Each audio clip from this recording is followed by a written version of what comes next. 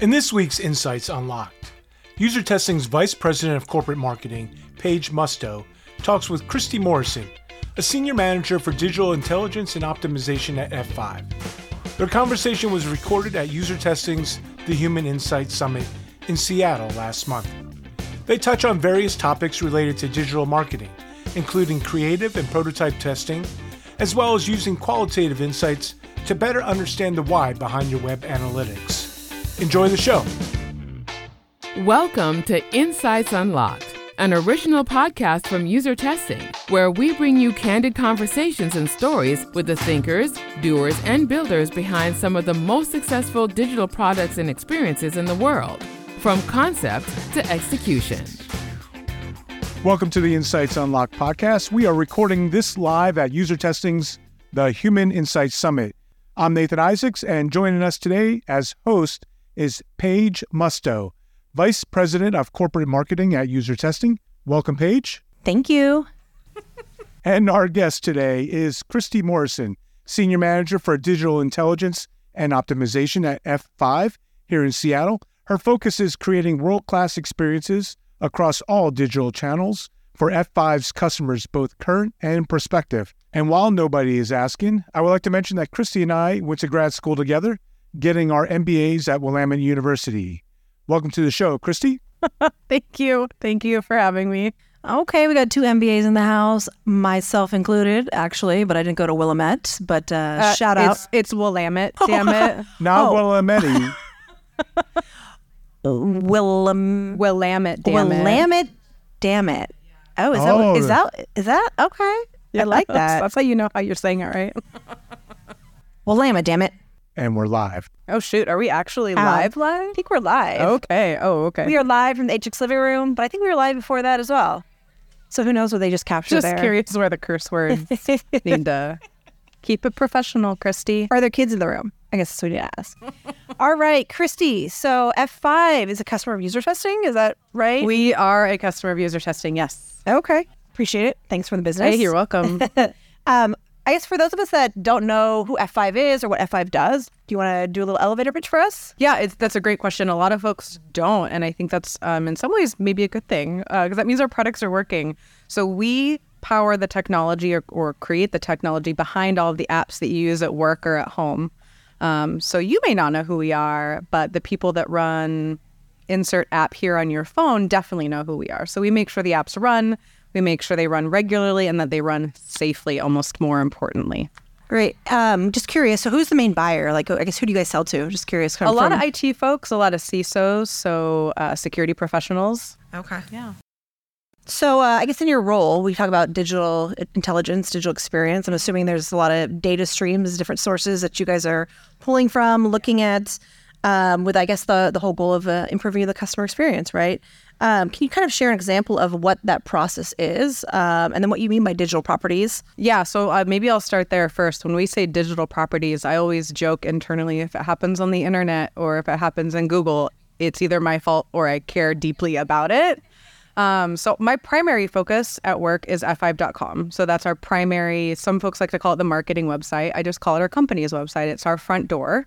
But when you look at the customer journey all the way from awareness through discover, learn, try, buy, own, use, etc. There's a lot of digital touch points that come into play there. There's where you log in to pay your bill. There's where you log in to use the product. There's where you log in to get customer support. Those are all part of the digital customer experience. And so there's something I care deeply about. And I work across the organization to make those as meaningful and as simple to use as possible, largely leveraging data, like you mentioned. My most common source of data and data intelligence is going to be web analytics, like I'm sure it is for a lot of the people that are using this product using UserTesting. Web analytics is pretty foundational to what we do, but that's certainly not the only data source. We do a lot of testing. Testing as a data source, as a data channel. So UserTesting comes into play, but we also have our customer database, right? So various different data sources in there, how people are using our products, so telemetry type data. the process. Telemetry data. Talk to me about that. Yeah, so like how people are actually using the product, like how often they're logging in or what things they're engaging with so tell you kind of usage and adoption of, okay. Yeah. And that's of the logged in, obviously, side. Yeah. So when you say your digital property, so you've got the logged out experience, which is your website. You've got the logged in experience, which is logging into the product. And then you also have where a customer would come in to log in to pay a bill. Yeah. Right. And within your role, you oversee those 3 different experiences? I would not say oversee. No, I would say largely partner with those teams to help make the best possible user experience. So we're talking about devs, engineers, business owners, kind of all over the universe of F5, who are building their product and building their ecosystem and trying to make it as seamless as possible.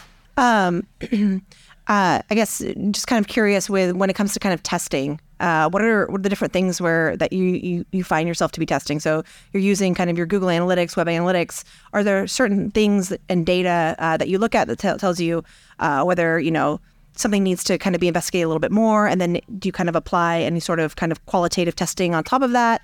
What's kind of that relationship of like the things that you guys test and why you test? Or is there data helping you inform why you should test? Sure. So I think of testing kind of one coin, 2 sides of the coin.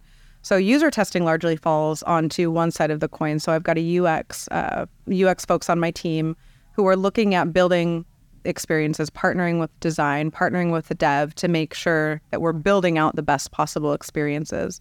And user testing allows us to test a lot of those designs and test those functionalities before we ever go and invest dev resources into creating them. As a lot of people probably can relate to, dev resources are often hard to come by. So we like to use them intelligently, and user testing allows us to do that. It allows us to validate our hypotheses, validate the designs, that they are creating engagements that are what we are trying to create. Like we're creating purposeful engagements. So that's half of it. And then the other half is using technology like an Optimizely, in our case, Adobe Target, to make iterative improvements once all of that work is borne out, is live in the production environment. Then we can test and iterate from there, whether we're trying to tweak conversion rates or trying to make sure people are getting to the content down at the bottom of the page, or whatever the little problem is that we're trying to solve, that we can do iterative testing on the front end to make sure that we're optimizing that experience. Yeah, that's great. Makes sense. I'm curious how you think of the world of kind of like brand and then web performance or conversion rate optimization, because I feel like, sometimes it's the more simple journeys that maybe have better, performance or results. But then there's kind of that area where the brand and the experience and those touch points kind of like come together. So yeah, I mean, I guess I'm just kind of curious how in your world you're looking at bringing in kind of the brand and the creative elements and fostering kind of that along with, ensuring performance and site, metrics and performance and things like that. Yeah, that you just covered a ton of really important things that are all part of the matrix of things we have to worry about as digital professionals, right? So we're talking about brand and brand perception. That's absolutely a huge part of it. Every good experience that you create with your customer is part of your brand. Yeah. So is every bad experience. So is every frustrating experience. And you talked a little bit about the simple things. I think sometimes those are the easiest to overlook. It's like you focus so much on creating this big, beautiful customer journey, and you forgot that the button, you can't click on it, or the copy, you have to click on the button and not the copy, or whatever, It's right, like, it's not as functional as one would like. It's so easy to just kind of overlook that stuff because you're so focused on the big things. So looking at our data regularly and interrogating that data to make sure that we haven't missed something, that we haven't accidentally optimized our way into a really frustrating experience. And you can see that using, different visuals and things like flowcharts and abandonment rates and things like that through the process. But it also, you talked about the creative aspects of it. So working with your designers, working with the people who create the copy and the writing, which is how your brand comes to life on the page, right, is making sure we're also bringing those folks in. So in our weekly testing, just an example of how we do that, we have a weekly testing meeting where we've got writers who are there with us. I've got designers that are there with us. I've got creative folks that come in, and they all weigh in on every single test we do, whether it's, even if it's just to weigh in and say, yes, I approve, or to champion something like, actually, have you thought of, this problem in this way? Or have you thought of this implication of this decision that you're making and how it might impact for good or for worse? Yeah. But it really is a collaborative effort, because there's no way that myself, I'm going to able to represent all of those different, professional areas. So that collaboration really becomes super key, all in the testing conversation. And so we get everybody involved. There's no man left behind on that one. Well, that's important, right? Because then there's kind of just like a shared understanding in the room of, looking at the numbers and then, taking it back and saying, okay, my role, right, and my responsibilities, and then how do we support from the brand perspective, the creative perspective, the digital, the copy. And so, that's important to kind of get everybody kind of rallying around the data together. Absolutely. And I think creative professionals bring a lot to those processes. Data is really powerful, but data is only as valuable as the insights and the stories that you can pull out of it. And I think the creative professionals, the designers, the writers, they see a lot of clarity through the mud that I'm not always able to see. My analytics people aren't always able to see, and they just add a ton of value. So they're really integral into that part of the work. So making sure, like you said, we're bringing that brand experience to the customer and through the testing that we're doing. Reduce your average sprint time and get your products to market faster with continuous customer feedback from UserTesting. Whether you're launching a new product or prototype, get real-time video feedback straight from the source. Digital product teams leverage the UserTesting Human Insight platform to help them make their most critical development decisions, always putting the customer first. Target your exact audience, ask questions, and get a window into their world. Result? Your teams are building better products and experiences that your customers love. To get started, visit usertesting.com/audio. Let's talk about prototyping. Where does prototyping kind of fall within the marketing organization? How do you guys approach prototyping to kind of validate or vet, an early concept? That is one of the more fun parts of what we get to do, because it's a clean slate, right? Optimization, especially as it relates to A/B testing or CRO, is often taking what you already have and working to tweak and make it better. And I think one of the things that's hardest to overcome in that process is getting stuck in what you already have. Unless you kind of actively work and force yourself to challenge every assumption, you're going to miss stuff. You're going to not, I hate the think outside the box thing, but you're literally not thinking out of the box when you're starting from where you are. Prototyping allows you to literally take a clean slate and say, well, forget what we have. What do we want to see? What could we see? What could we do? Art of the possible kind of thing. So every so often, I think it's important to start that type of exercise and take an art of the possible type of approach to what could we do if this navigation didn't exist? What could we do if these limitations didn't exist? What does that look like? And let's go ask some people, what do you think about that? That's obviously really high level philosophical view on your question. Yeah. But from a very real perspective, I think it allows us to take a very clean slate approach to solving the problems that the business brings to us, or that we bring to the business even sometimes, and say, well, what would we do? How would we solve this problem if none of these things existed? And does that work? Sometimes it works and sometimes it doesn't. Sometimes you end up with the same old nav because that's how the internet works, right? We're not creating, a new internet here. People expect navigational items. People expect certain elements, but it does kind of force you to start from scratch, and I really appreciate that.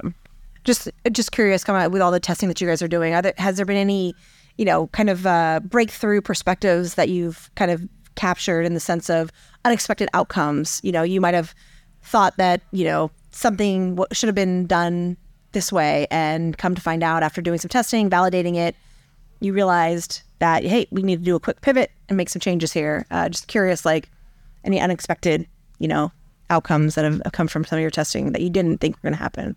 Yeah, but I'm not coming up with any great, big, sexy example for you right now. I think that happens all the time, and I love it because it means we've learned something new.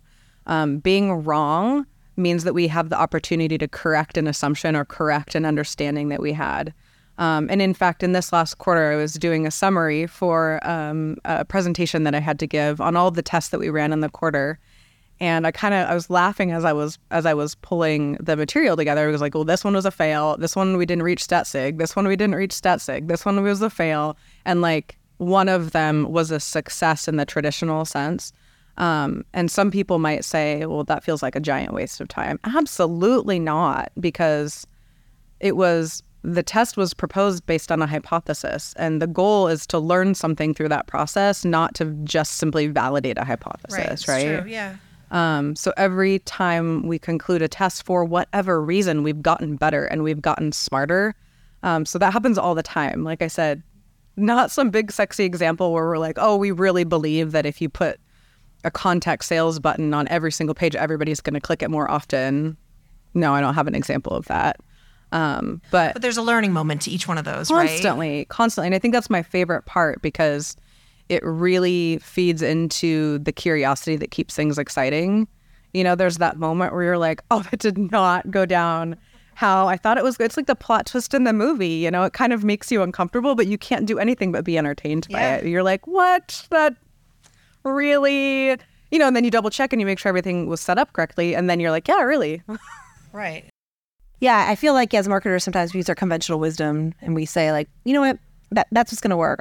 I know the audience. Yeah. You do some testing of your creatives, of your walk-up lines, and you realize it was not received in the manner in which you had intended it to be. And sometimes you got to flip the script and, you know, take the insight that was given, and, you know, maybe it's not what you had originally thought or preferred, or, you know, that the vision that you had around it, but you do what it's going to impact the customers and what the customers say they need and want. So absolutely. And hey, I'm really glad that we tested that, because now we know we know that we were wrong and we checked that assumption before we marched down that road. Now we have the opportunity to figure out what the right path actually is. Not, you know, I always call the Ron Popeil marketing, which I know how many people are old enough to know Ron Popeil, but you can't just set it and forget it. It's not the set it and forget it Ron Popeil moment. You have to like actively, you know, do the care and feeding of all of these things, including your assumptions. I remember when marketing automation kind of just came out, we had email marketing and marketing automation technology. It was kind of that whole set it, forget it type concept, right? Like you can build the programs, you can set it and you forget it. It's going to be delivered at the right time to the right person. It's right. Like, you know, is that really the right way to do it? I don't know. But let's see. I'm just curious, your tech stack, right? I'm assuming you guys are using quite a few different technologies. What does a tech stack look like for you in your role? It's a constantly changing landscape. I think we call it the NASCAR slide at work, where we've got all the different logos of the different technology that we're using. Right now, though, specifically to the website, we are using a lot of Adobe products. So I mentioned Adobe Target. I probably mentioned Adobe Analytics in there just out of habit. Of course, we use the Googles of the world. I've used Optimizely. Now we use Adobe Target. Marketo, Salesforce, kind of common stuff. Of course, UserTesting is in the stack. Shout out to UserTesting. Shout out to UserTesting.com. So that's definitely a key player in our stack. And we recently added Notch, which is a tool that I'm excited to start playing with to look at content efficacy. So I always joke, gosh, it would be so much easier if we just sold shoes, because I could just measure, you know, visit to click to conversion to cash and all of the really straightforward. Yeah. You're selling B2B enterprise technology for security professionals. These cycles are long. Long journeys, yeah. Yes, you have conversion points throughout there, but like it's not as straightforward as buying a pair of tennis shoes. So content efficacy and measuring engagement on things is a really core piece of the funnel. And are we moving people down the funnel? Are we moving them down the funnel effectively and without friction and in the speed in which we would like to see them be moving? And so that's an interesting point. So you talk about content efficacy, right? So I'm assuming, are you guys doing some sort of like multi-touch model to understand what content is helping to move, you know, a prospect through that funnel, or how do you measure content efficacy? That is a really great question, and one that's really hard. I mean, so we have, I think probably all marketers at this point are looking at lots of different attribution models, whether first touch, last touch, probably not last touch, but definitely a multi-touch. So certainly with content journeys that span the length of time that ours do, and for folks that similarly, you are trying to look as full journey as you can. It is really hard, though, because you're talking about really long journeys. We're also talking about buying groups of people. It's not an individual. So suddenly your cookie starts to be kind of meaningless. Well, cookies are going to, I mean, everything I'm reading, Any right? day now. Any day now. We're waiting. And they talk about how customer feedback and kind of qualitative feedback is going to be kind of rising up in importance, because once cookies go away, absolutely, you need to understand who your customers are, understand how they buy, adopt, use, and things of that nature. So yeah, and as we're thinking about the customer journey and the content that applies to that customer journey, it really requires really deep customer understanding of like, what are the questions that they have throughout the journey, and what is our answer, what is our content response to that question, and making sure that we've built into the website, the interface, whatever product that they're in at that moment, we've built in easy ways for them to get to their next question, which means also we have to know what the next question is. So there's UI elements there, there's deep customer insights there, and then of course there's all the data that either validates or invalidates whether we did it right to begin with. Well, it seems like you've got a busy job, a quite important role, obviously, on behalf of the company. So, digital marketers. Well, it takes a team. We've got a lot of folks focused on the digital experience there, and I'm just the loudest one today. So you're one of the players, right? I'd say marketing in general is very much of a team sport, absolutely, right? Just like these conferences, I always say it's all these different folks across the organization come together. They have their roles and they make things happen. And so I think in marketing as well, we each have defined roles. We roll up our sleeves and we make things happen. So, absolutely. Before I let you go, one question around AI. I think it's kind of all the buzz right now. Oh, yes, every buzz. and as marketers, right, I'd love to just kind of ask you what your thoughts are on AI and how you see it, whether it's evolving, the digital marketing discipline or, experience research. Talk to me about AI. What's your initial thoughts of it? Right now, I feel a little bit like I'm drinking from the AI fire hose, and I probably every company all of a sudden is just like, we've had AI, here we are, right? Yeah, and I think a lot of companies, ours included, have actually been doing a lot of work in AI for a very long time now. It just hadn't been getting the buzz or wasn't called that. Well, see, that's the interesting thing. I think you bring up a good point, is because I think a lot of companies have invested in chief scientists and building absolutely. out AI. But I don't think the market and consumers were ready to know and fully embrace the fact that what was being automated or how it was being automated was actually AI or machine learning, right? And then all of a sudden, I feel like it happened overnight in the last 30 days. It was like all of a sudden, like we became a little bit more comfortable and open to the idea that, hey, like AI can kind of help. It can transform the way that we do things. And they gave us something that we could play with. It's that ChatGPT, right? Yeah, and I think for a lot of people, until you give me something I can literally put my hands on, I'm not going to get it. Yeah. It's like, well, okay, you're telling me this is going to change the world, but like I don't see it. Now I can see it because I can go into ChatGPT and ask it whatever you're going to ask it. Right? I've heard some funny stories. What have you put into ChatGPT?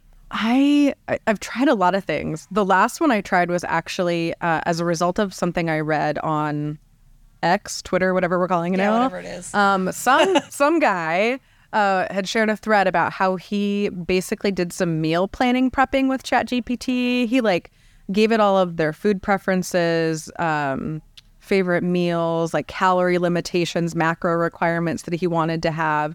And, it was iterative. It wasn't... Well, you have to prompt it, right? You got to give it some information. So it was all about getting the prompts right. And basically the output was this incredible meal plan and a grocery shopping list. And I thought, now that is a helpful use of ChatGPT that I can get behind. So I haven't fully deployed that tool yet, but it was something that I played with and I thought it was really fun. All right, Kristy, thank you so much for joining. If someone wants to learn more about you, where should they go? You can definitely try to find me on X/Twitter, whatever we're calling it whatever now. We're calling it right now. I'm at X-Twitter. Kristy, at Kristy, first name club, #first name club. I don't use it that much anymore, so LinkedIn is a great place to find me. Kristy Morrison on LinkedIn is a great way to reach out. Awesome. Great. Thank you.